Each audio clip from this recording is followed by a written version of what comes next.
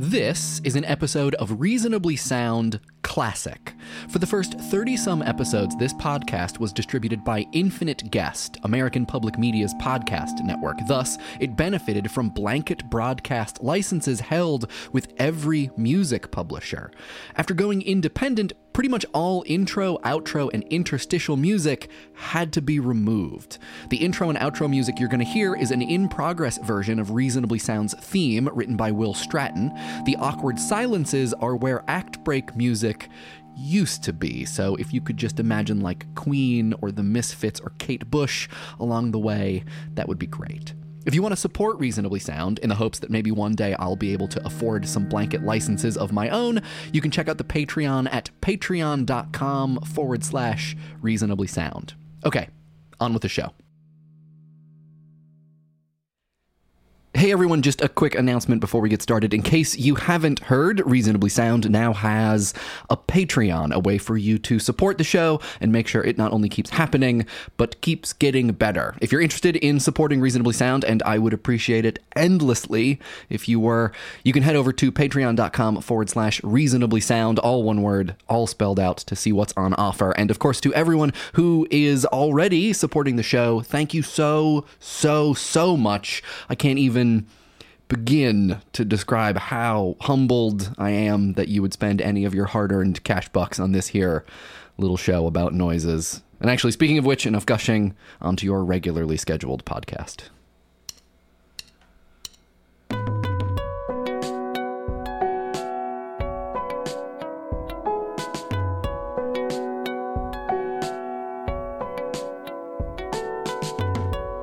So I'm an only child, but when I would go on vacation or long road trips with my parents as a kid, I would always bring a companion of some kind.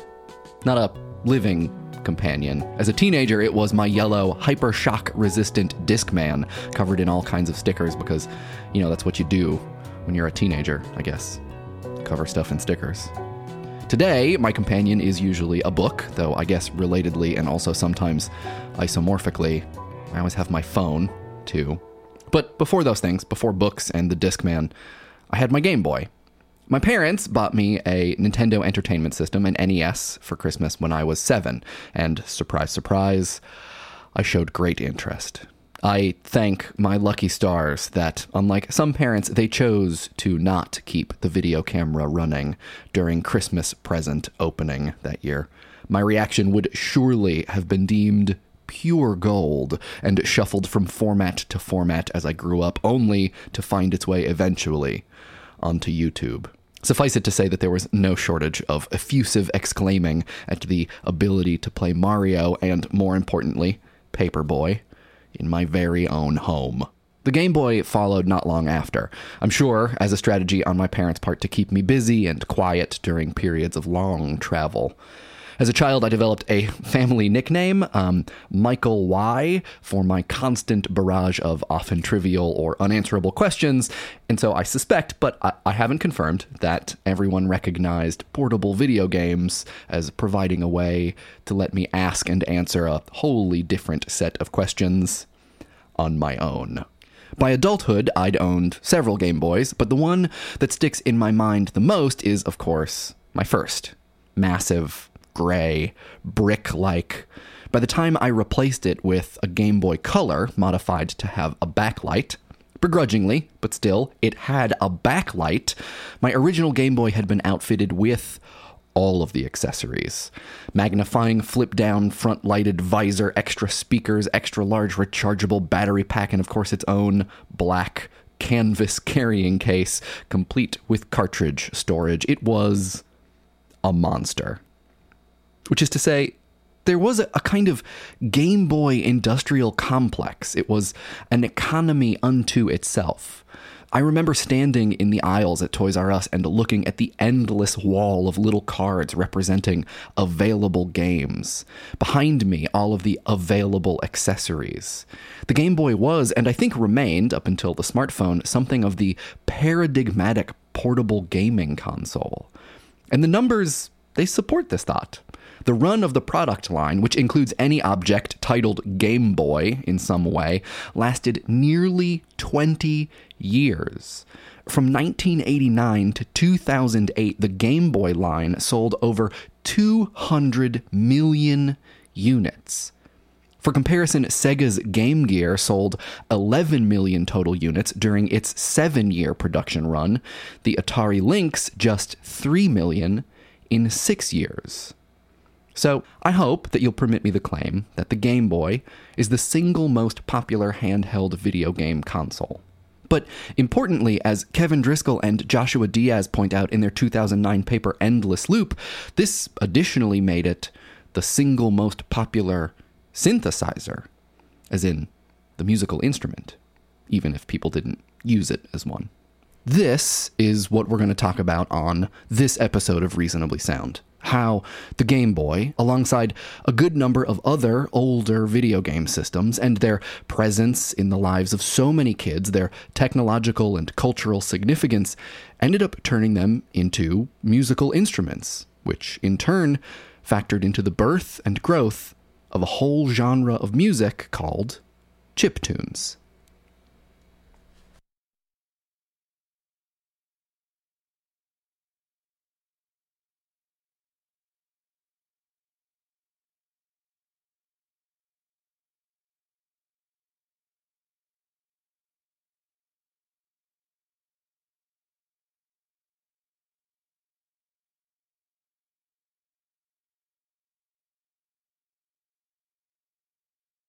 For those of you unfamiliar with the chiptune genre, the snippet you just heard, Can't Stop Us by Chipzel, which I know from the amazing mixtape project Chiptunes Equals Win, is pretty representative. Upbeat, lots of arpeggios, a thing we're going to talk more about later, a tendency to sit in the higher parts of the frequency spectrum, not a lot of big, beefy bass notes in this kind of music, and with that signature kind of timbre, squelchy, raspy, buzzy, in a word, video gamey, because it's made with video game equipment, or gear which emulates video game equipment. If you need a refresher of what early video game music sounds like, straight from the chips pins, I guess, here are some favorites. First, of course, Tetris for the Game Boy.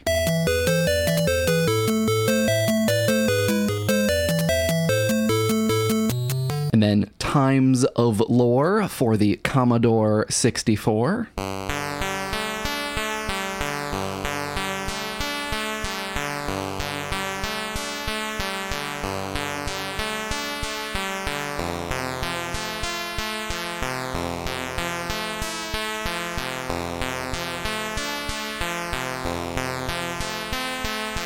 And finally, Ultima for the Atari.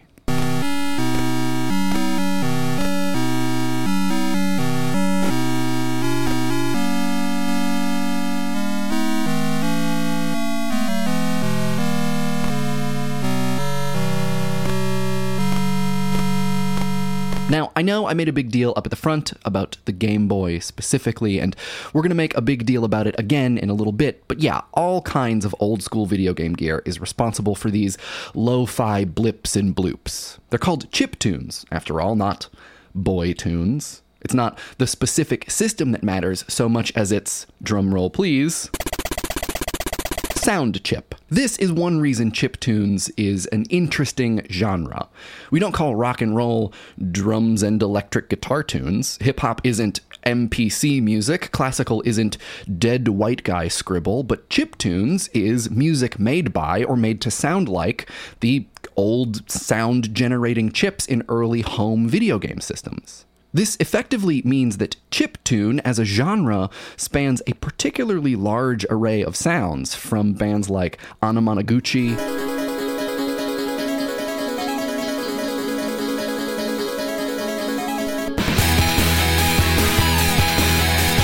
to Fat Frumos,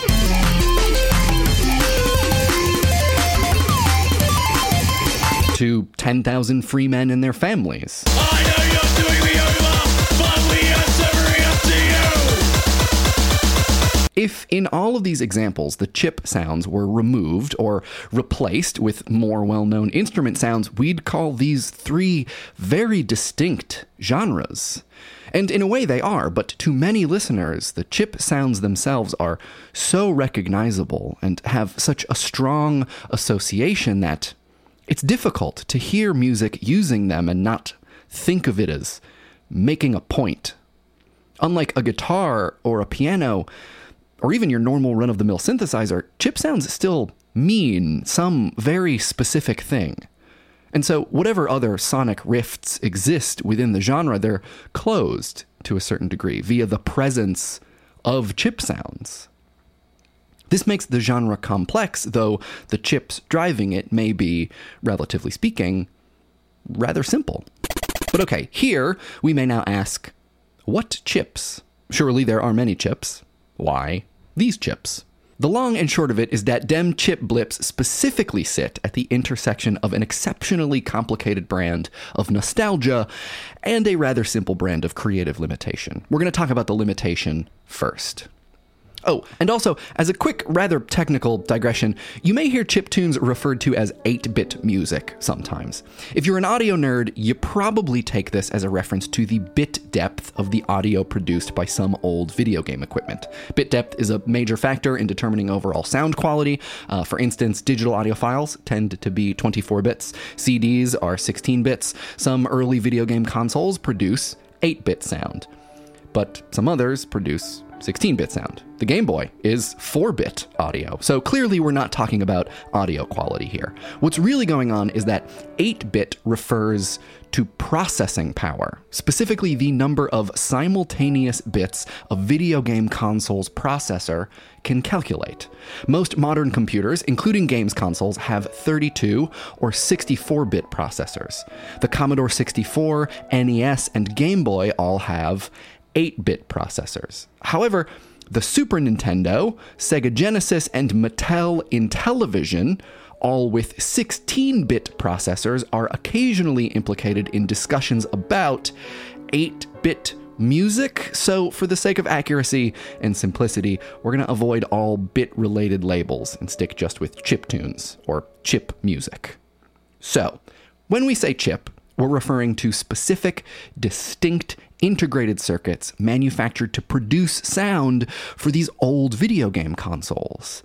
There have been a couple well-known chips, but arguably the most well-known by name is the MOS Technology 6581/8580 SID, aka the SID chip for Sound Interface Design. The SID could be found in the Commodore line of video game consoles, including the well-known and much beloved Commodore 64, which I strongly associate with games like Bubble Bobble,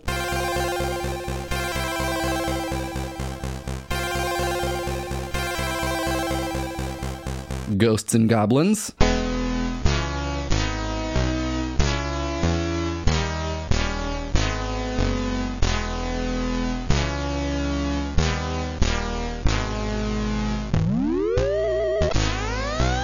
and Load Runner.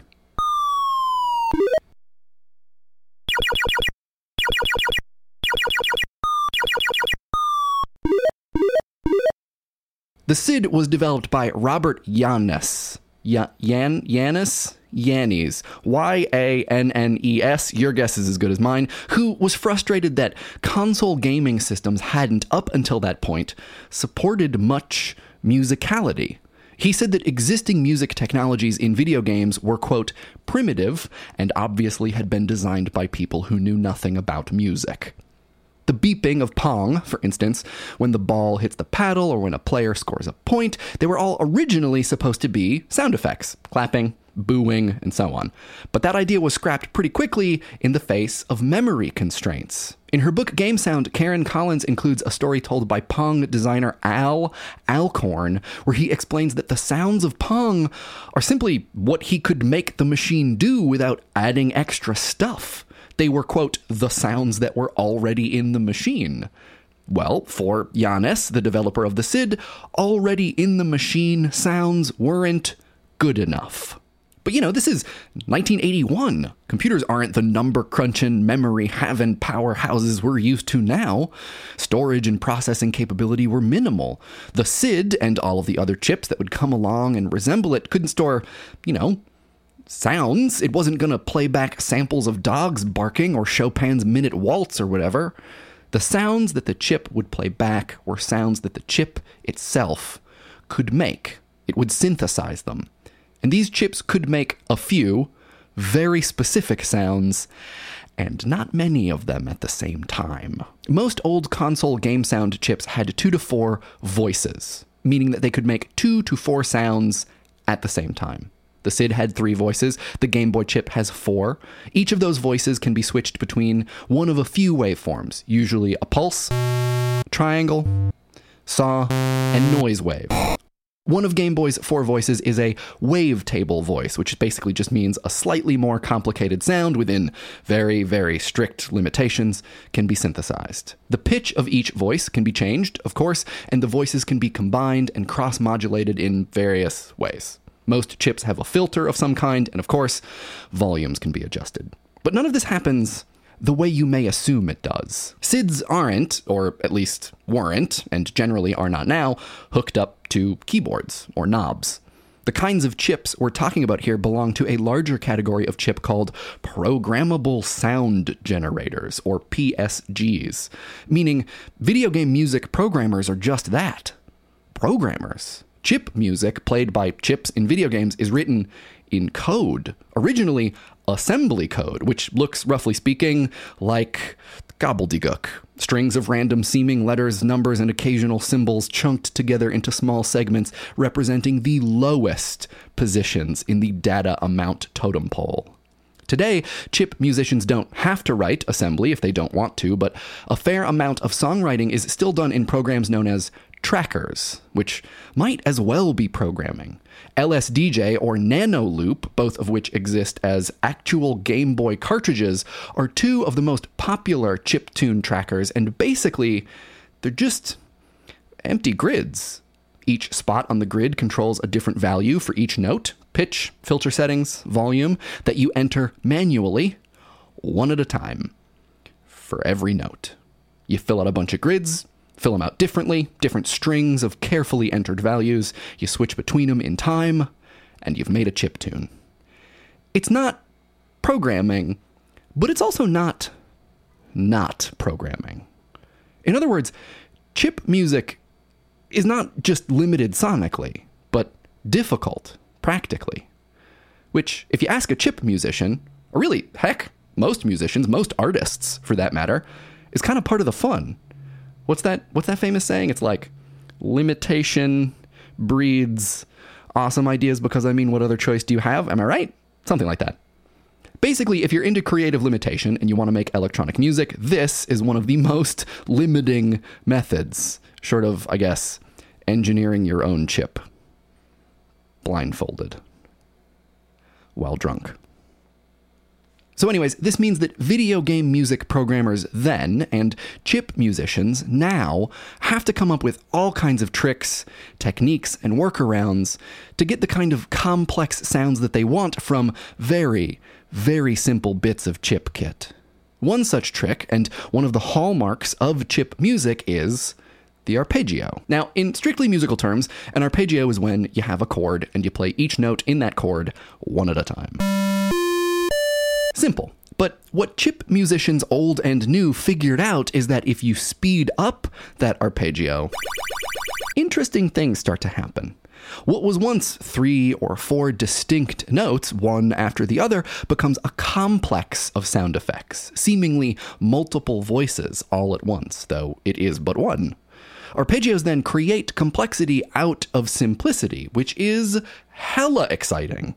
And they do so using only one voice, which means the other between 1 and 3 remaining voices can be doing other stuff, blipping about other things, making bonk bonk noises. To give you a sense of what the arpeggio can accomplish, I'll play some examples. Each of the following come as presets in the Plogue Chip Sounds software synthesizer. They're all arpeggios created using only a single voice on a single emulated chip. No outside effects or anything. Now, every signature sound has its weird secret details. The Columbia Records sound of the 60s meant re-recording records in this one particularly reverberant stairwell. The Sigur Rós sound is all thanks to a swimming pool, and the old Wu-Tang sound is largely credited to the second-rate sampler they were using in their early career. For chiptunes, it's the wave shapes and the low bitrate of the chips, sure, but also, I think, on the genre level, on the music writing level, and more than a little, it's the arpeggios. In my mind, the way arpeggios are deployed in chip music is a kind of metonym, a small, simple part which very effectively references the whole. A sonic characteristic which channels much broader concepts of what it means to make and enjoy chip music. Which does start us down this road of talking about the kinds of associations people have with chiptunes, and the meaning we can find in the usage of video game gear as a musical instrument.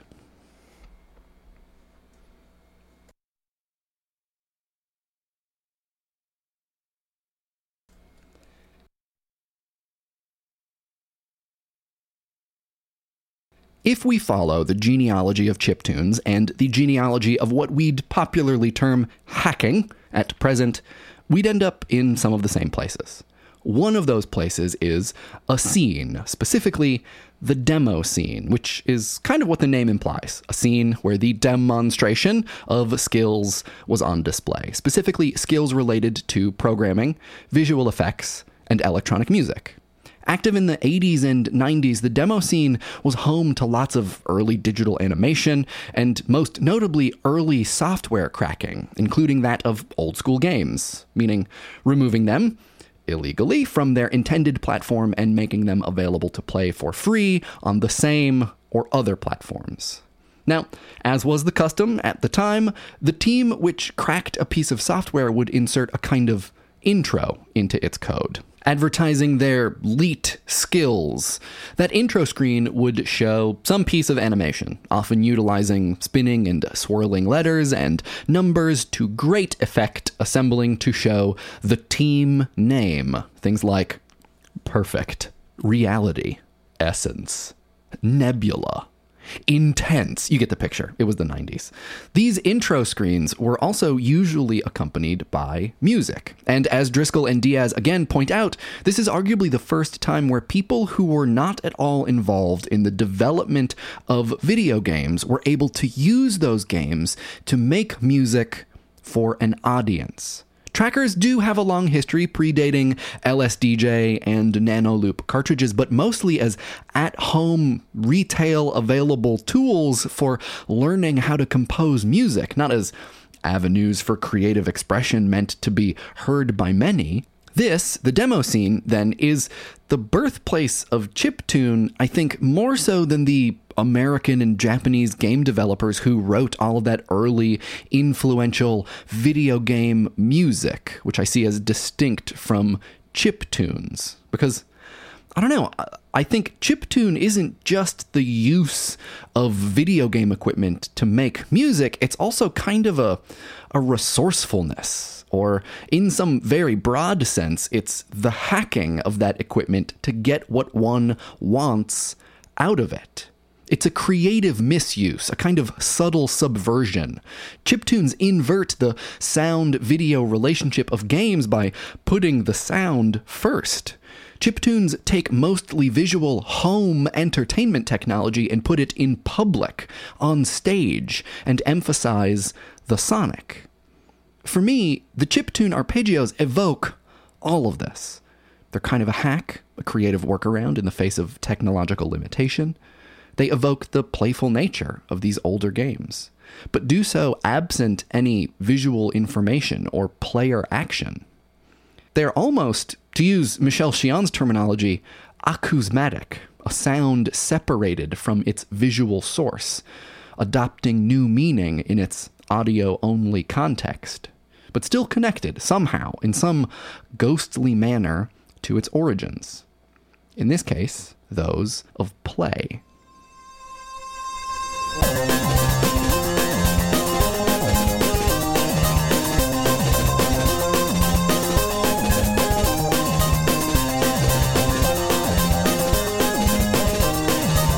Malcolm McLaren is, most famously, the guy that sold punk rock to the world. He worked with the New York Dolls, managed the Sex Pistols, and has generally had a hand in pretty much all of the pies comprising the popular music vernacular. He was, as my parents might say, like horseshit everywhere. A saying which makes a lot more sense if you live in Boston, I guess. Anyway, in 2003, McLaren wrote a piece for Wired about how chiptune music was the new punk rock, anti-establishment, often difficult listening, community-driven, resistant to commercialization, made with cheap old gear, and so on and so forth. The chip community, however, balked. For one, old video game gear isn't mostly just laying around. I know, it seems like it should be, but really, it isn't. I don't know where any of my old video game systems are. And I just called my father to find out if he knows. And even he has no idea. He has no clue. Between the heyday of the demo scene and now, there was a 15-year kind of chip dark ages during which, I don't know, all of our parents recycled our NESs, let them turn to actual dust, put them on eBay. I have no idea. And if they are still sitting around, it's definitely not guaranteed that they'll function the way an old guitar might after 10 years in the attic. To get our hands on an old working Game Boy or old NES, it's not exactly dirt cheap either. Struck with intense nostalgia writing this episode, I purchased a refurbished original Game Boy on Etsy, and it cost me $100. It will take 8 weeks to ship. And while it might be easy to look in from the outside and see all of the things that I just described, the genealogy leaning back to the demo scene, the relationship to hacking, and to listen to the music and think, this is in direct opposition to what's happening on the pop charts. This is a music of rebellion. From the inside, it seems like it's a little different. It's hard to deny that there is a counterculture aspect to chip music, but over and above any perceivable rebellion, I think that as a genre and a community, the defining relationship here is one with, surprise, surprise, play. I honestly don't know if most chip musicians consider themselves rebels in some way. Counterculture in the same way that punks did. I certainly don't get that sense. I don't get the sense that they choose to make chip tunes because the sound is hard or anti-commercial. I get the sense that they do it because of its nostalgic associations, because it sounds interesting and it forces one to problem solve, and it's fun. Chip music is playful. Even the dark, moody chip music, even the aggressive, vaguely punk rock chip music, like 10,000 Free Men and Their Families, can't escape its association with games, with play, with playfulness. In one way, we've moved far, far beyond Al Alcorn's music that was just inside the machine. But in another way, this music is presented to us with a kind of roadblock.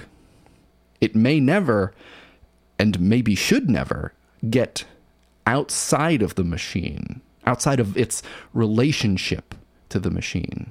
Lose its relationship to the hardware that inspires it or makes it possible. In Playing with Sound, Karen Collins writes of interactivity and video games that, quote, without a player, without the act of play, it's just code, lying in wait. I feel that this is true of chip music as well. It's just code, lying in wait. It must be played. But importantly, I think this play is different from guitar play, piano play. This is why the chiptunes genre is and needs to be so wide. It necessarily approaches a different kind of play. To play guitar is to make actual, some potential energy held by the instrument. One plays in that one uses the guitar to perform a task it is built specifically to do. One plays a Game Boy on stage as a chip musician in a much different way. Because one is, in that situation, unavoidably referencing the intended purpose of the technology. Literal play for non-serious recreational activity. for pastime. To play guitar is really to work, to labor. To play a Game Boy is literally to play. So to play a Game Boy to play music is to turn play into work. And without this complicated, multifaceted act of play, the Game Boy is not, like the guitar, an instrument. It's a toy. It's a computer. Without its player, it's just code, lying in wait. And so, in more ways than one, chip music must be played. It's a game and a puzzle, a set of problems and a performance. Unable, for better or worse, but I think better, to escape association with all of those long road trips with mom and dad.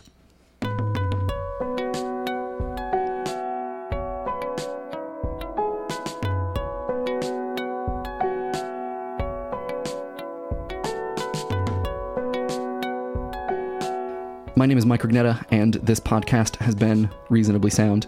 You can find Reasonably Sound on Twitter and Instagram at ReasonablySND. You can find Reasonably Sound on Patreon at patreon.com/Reasonably Sound. You can find me, Mike Rugnetta, on Twitter, Tumblr, Instagram, and Snapchat at Mike Rugnetta.